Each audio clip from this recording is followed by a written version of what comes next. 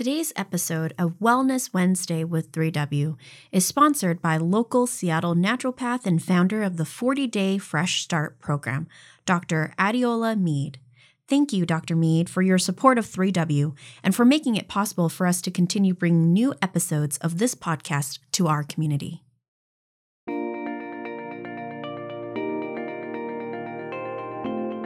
Hello, and welcome to Wellness Wednesday with 3W. Wellness Wednesday is sponsored by 3W Medical for Women, a nonprofit medical clinic offering free of charge or low-cost reproductive health services to women in the Seattle area, regardless of income or insurance status. 3W does not profit off of the reproductive health choices women make. The information shared in this podcast is the opinion of the speaker or speakers. Medical information is not intended as individual medical consultation, but for general education only. Always consult your own health professional for personalized advice regarding medical decisions. And if you're in the Seattle area, consider making an appointment to consult with us. I'm Helen Nguyen, CEO and co-founder of 3W Medical for Women and the host of today's podcast.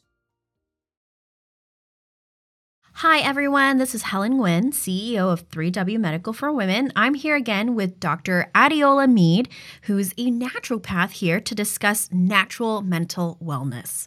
Amazing.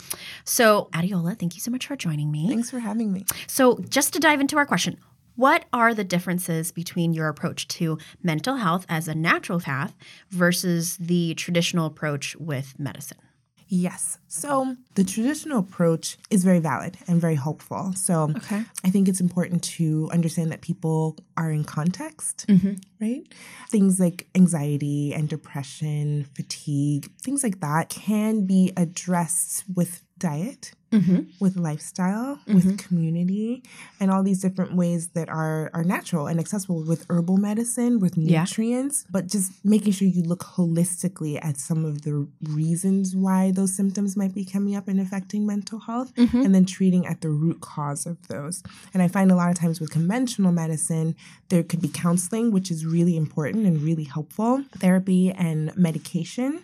But I do find that a lot of times people are given medication when what they need was mostly counseling, or what they need is to be assessed holistically to figure out if there are deficiencies that would contribute to anxiety, depression, fatigue, racing thoughts, obsessive compulsive disorder, things like that. There are systems in the body when out of balance that can contribute to those symptoms. And a lot of times people aren't fully assessed, but they're giving a medication.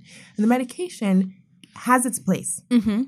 Absolutely has its place. Sometimes when people are in crisis, medication takes them back from the brink.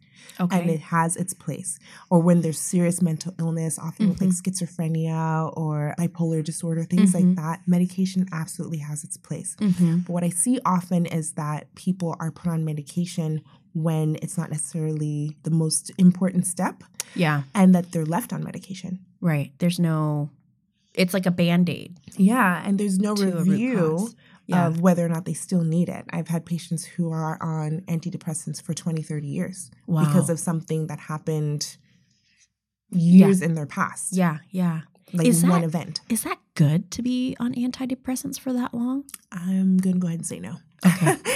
Mostly because if it's not necessary, then you don't need it, as a fundamental, idea. If you are no longer in crisis, if you have taken care of those fundamental needs that help improve physical health, emotional health, spiritual health, mental health, then it renders the medication unnecessary. Right. But I think it's important to assess people and to stick with people and understand how their context has changed so that you can offer the right recommendation.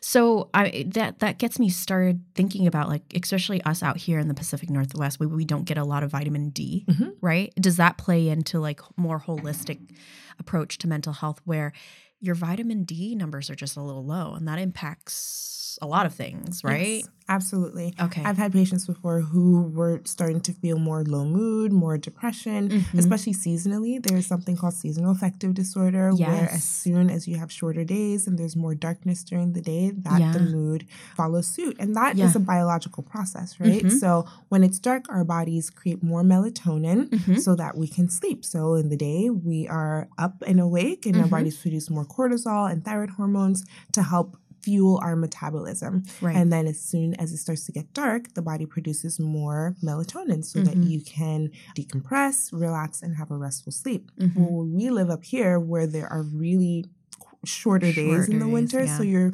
making more melatonin, and that probably makes you more tired in general, but it can also affect the balance between those thyroid hormones and the cortisol. And if it's out of balance because of that change in the length of the days, then you can start to tend towards more of that fatigue, depression, and often hypothyroidism as well. Wow, I didn't know that. Yes, and that's another thing to watch out for. So there's vitamin D and making sure that you are at the right levels of vitamin D, but then I see a lot of patients with hypothyroid, which means their metabolism is just slower, but that can contribute to depression, weight gain, fatigue.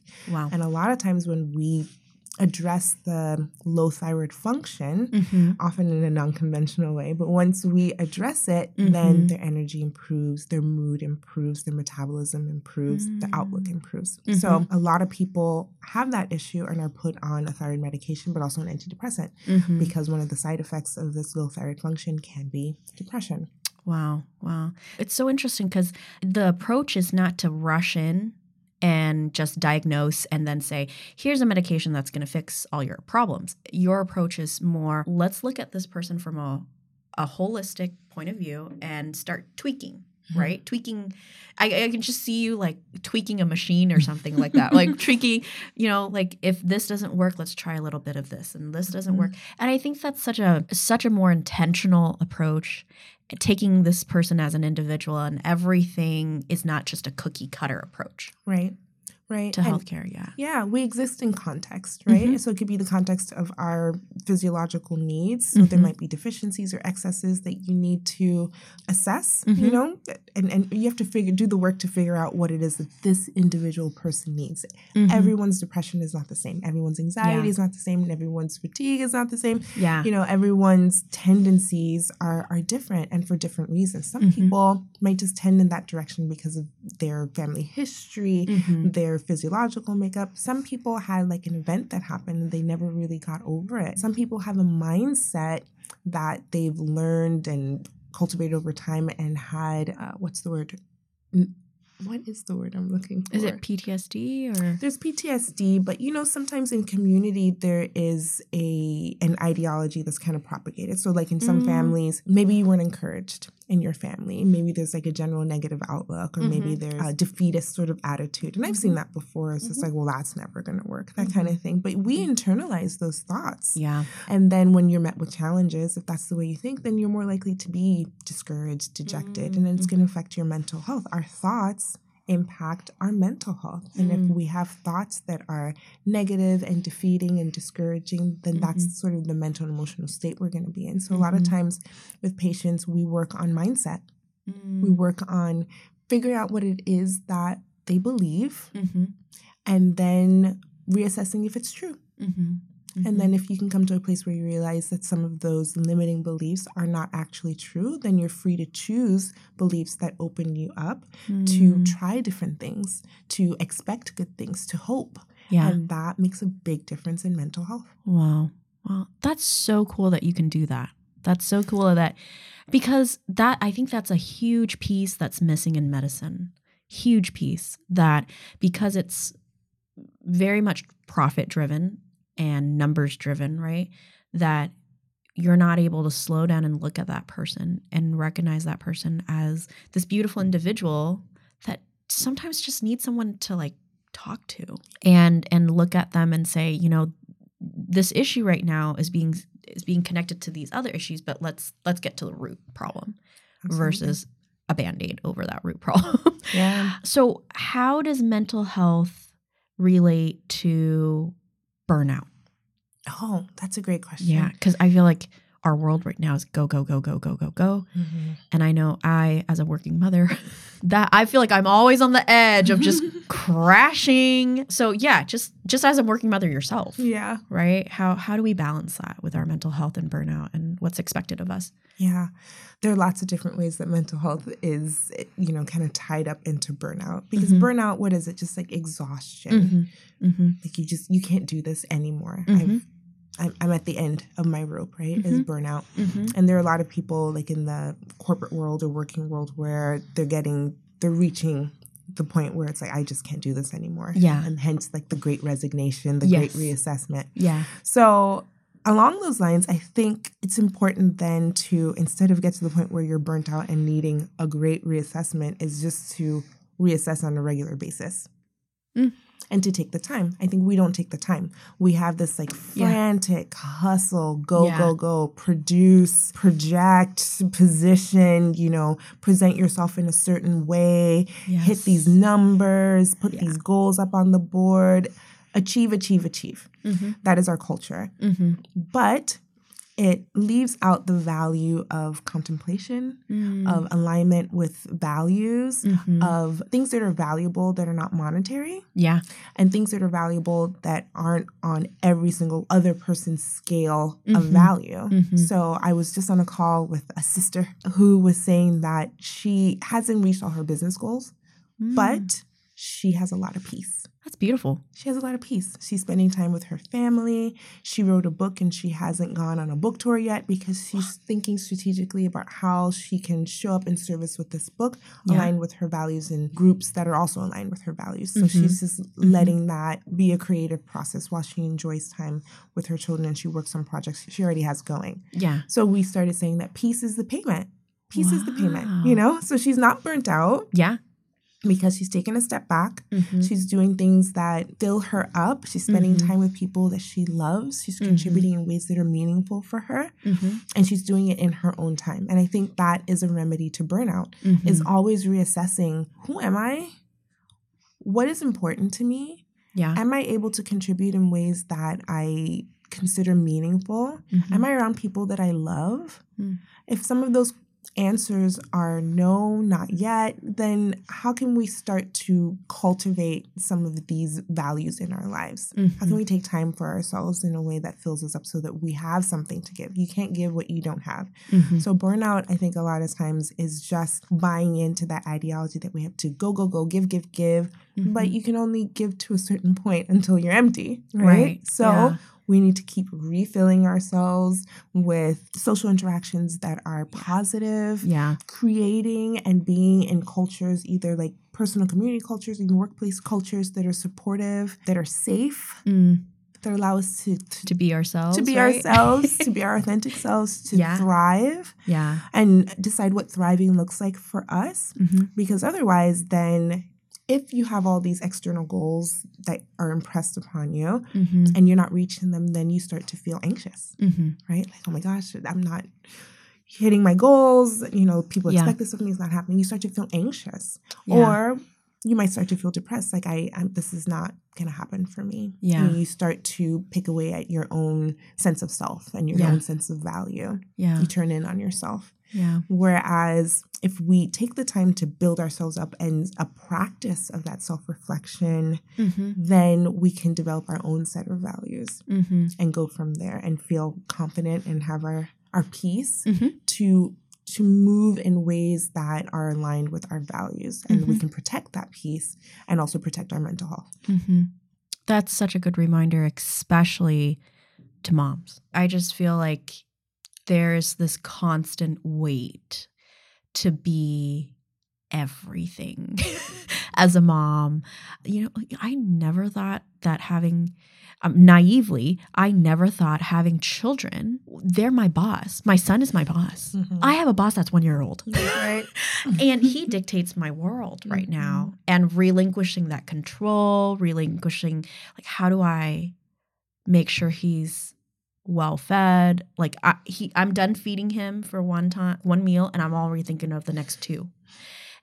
But then I also work, and I'm also a daughter, and I'm also a wife, and I'm also a sister, and I'm also an auntie, and like, I feel like our world expects us to excel in all of those titles to the best of our capacity. And I think women, we have this innate gift to give, and then we burn out, and then we crash. So what would you say to a patient that comes into your practice and say, I've given everything. I've given everything I could. I'm at the lowest. I don't know if it's burnout. I don't know if it's depression. What would you say to a patient of yours that came in with?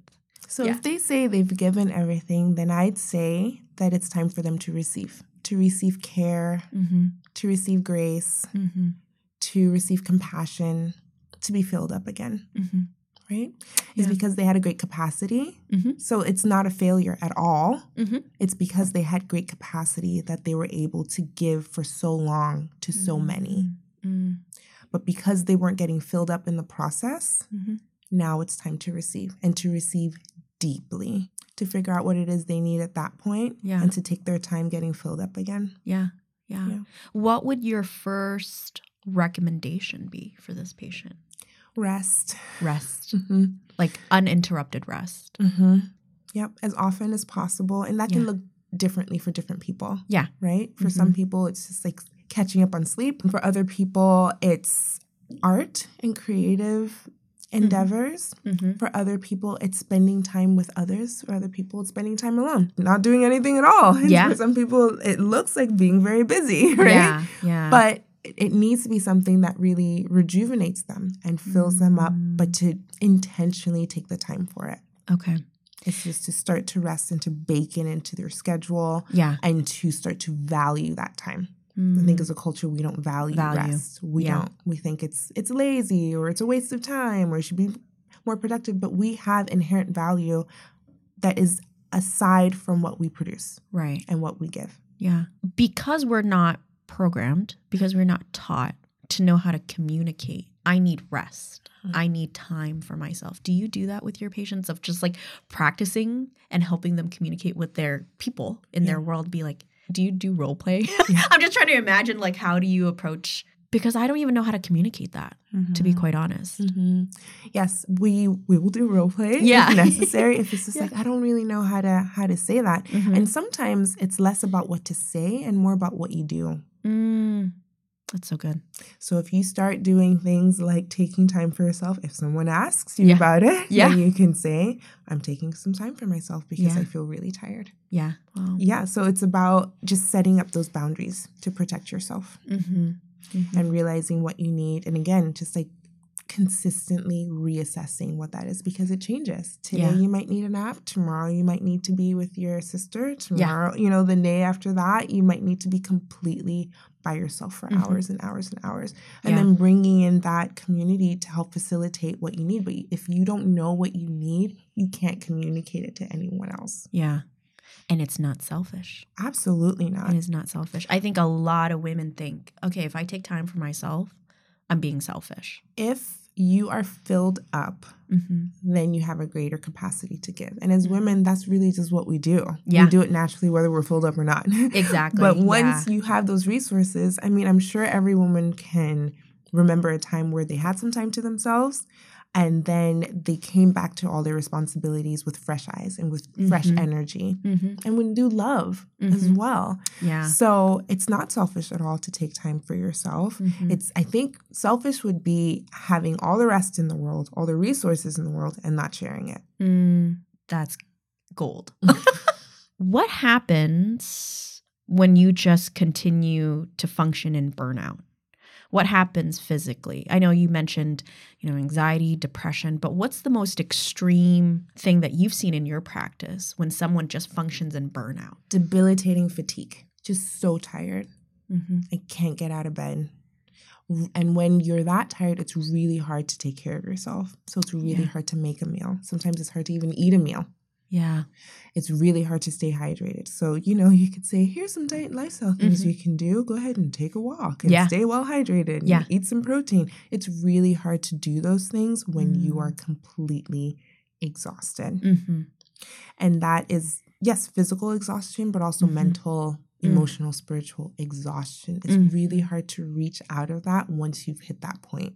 And that's where you need community. You need people around you who can lift you up. You need people who know you at your best and can recognize, hey, it looks like, things have changed and you're feeling differently. Like, how can I support you? We need that. But yeah, I think at the worst, it's just like complete and utter exhaustion. Sometimes for people, it's uncontrollable generalized anxiety, which is also exhausting. It's depression or maybe suicidal ideation. It's just like feeling like they have nothing left and connecting their sense of worth with what they're able to give. And then feeling like if I have nothing left, then I'm not worth being here.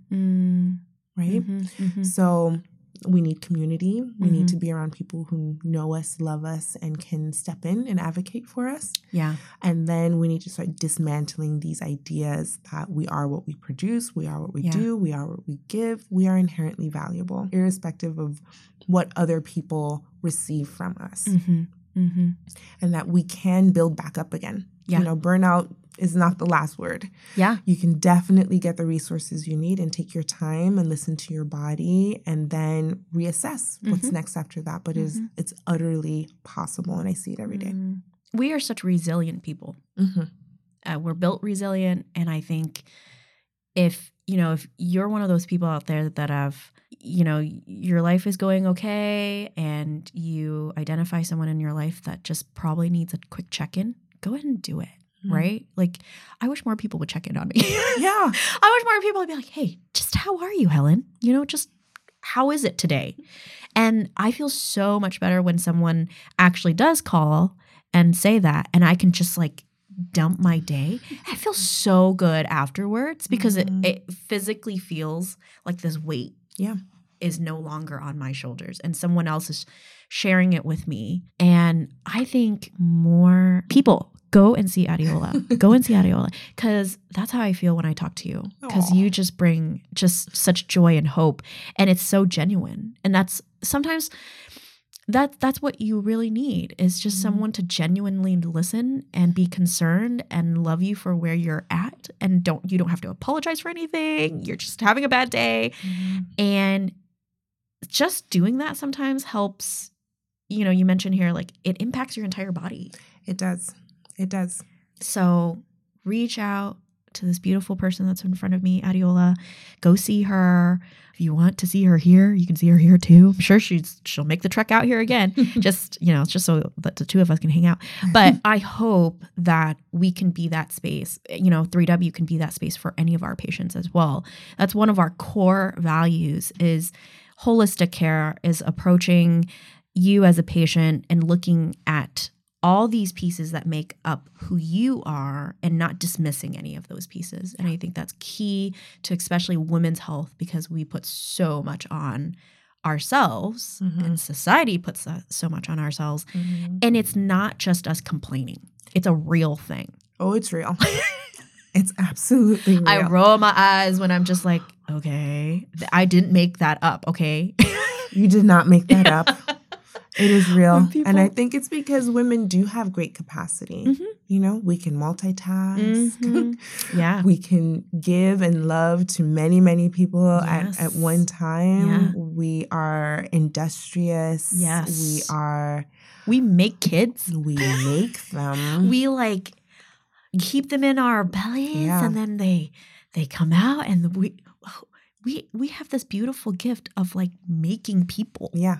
We can make people. But then what does it look like when a woman is making a baby? It looks like her eating a sandwich. It looks effortless, She's sleeping and making a baby. She's buttering toast and making a baby, But that is the nature of woman. We allow things to grow. Yeah. We allow life to bloom. Yeah. We allow good to unfold. Right. Yeah. And how we do that is by taking care of ourselves. Yeah. A baby grows healthy when the mom is taking care of herself. Yeah. Or someone is taking care of the mom, right? Right. So we eat and we sleep and we hydrate and we exercise. And before you know it, you have a healthy baby. Yeah. And you're healthy. And then healthy. You contributed to something so much greater than yourselves. You don't even realize it. And that you and that child continue to give to your community. I mean, it's this replication of goodness and hope, and it's a ripple effect that we don't even realize. That's right. And it's just such a celebration of womanhood and what we can do and what we can give. And it's like so cool. It's such beautiful. A gift. It's such a gift. So thank you so much for coming into the studio and reminding us that mental health, wellness, our approach to our mental health, our approach to physical health is all linked, and it can be addressed in a way that's very serious, and it can be addressed in a variety of ways. Absolutely. So many different ways. And mental health is not just in your mind. Yeah. It's in your whole body. Yeah. It's in your relationships. It's in our communities. It's in our culture. Mental health is multifactorial, and you really can address the different aspects of it and affect different parts of it. So if I start to eat on a regular schedule, I'm less likely to be hypoglycemic and have the low energy and sort of low mood feelings that come with hypoglycemia. And all I did was eat some nuts and raisins, you know? Yeah. So those things are always intertwined. And I think that's so important for us to remember. Yeah. Well, thank you so much for reminding us, reminding me, reminding our listeners out there. There's some websites, and Adeola's website, actually, that we'll be posting on when we publish this podcast. So please check her out. She's a wonderful, wonderful resource. And have a great day. Be well. Today's episode of Wellness Wednesday with 3W is sponsored by local Seattle naturopath and founder of the 40-Day Fresh Start program, Dr. Adeola Mead. Thank you, Dr. Mead, for your support of 3W and for making it possible for us to continue bringing new episodes of this podcast to our community.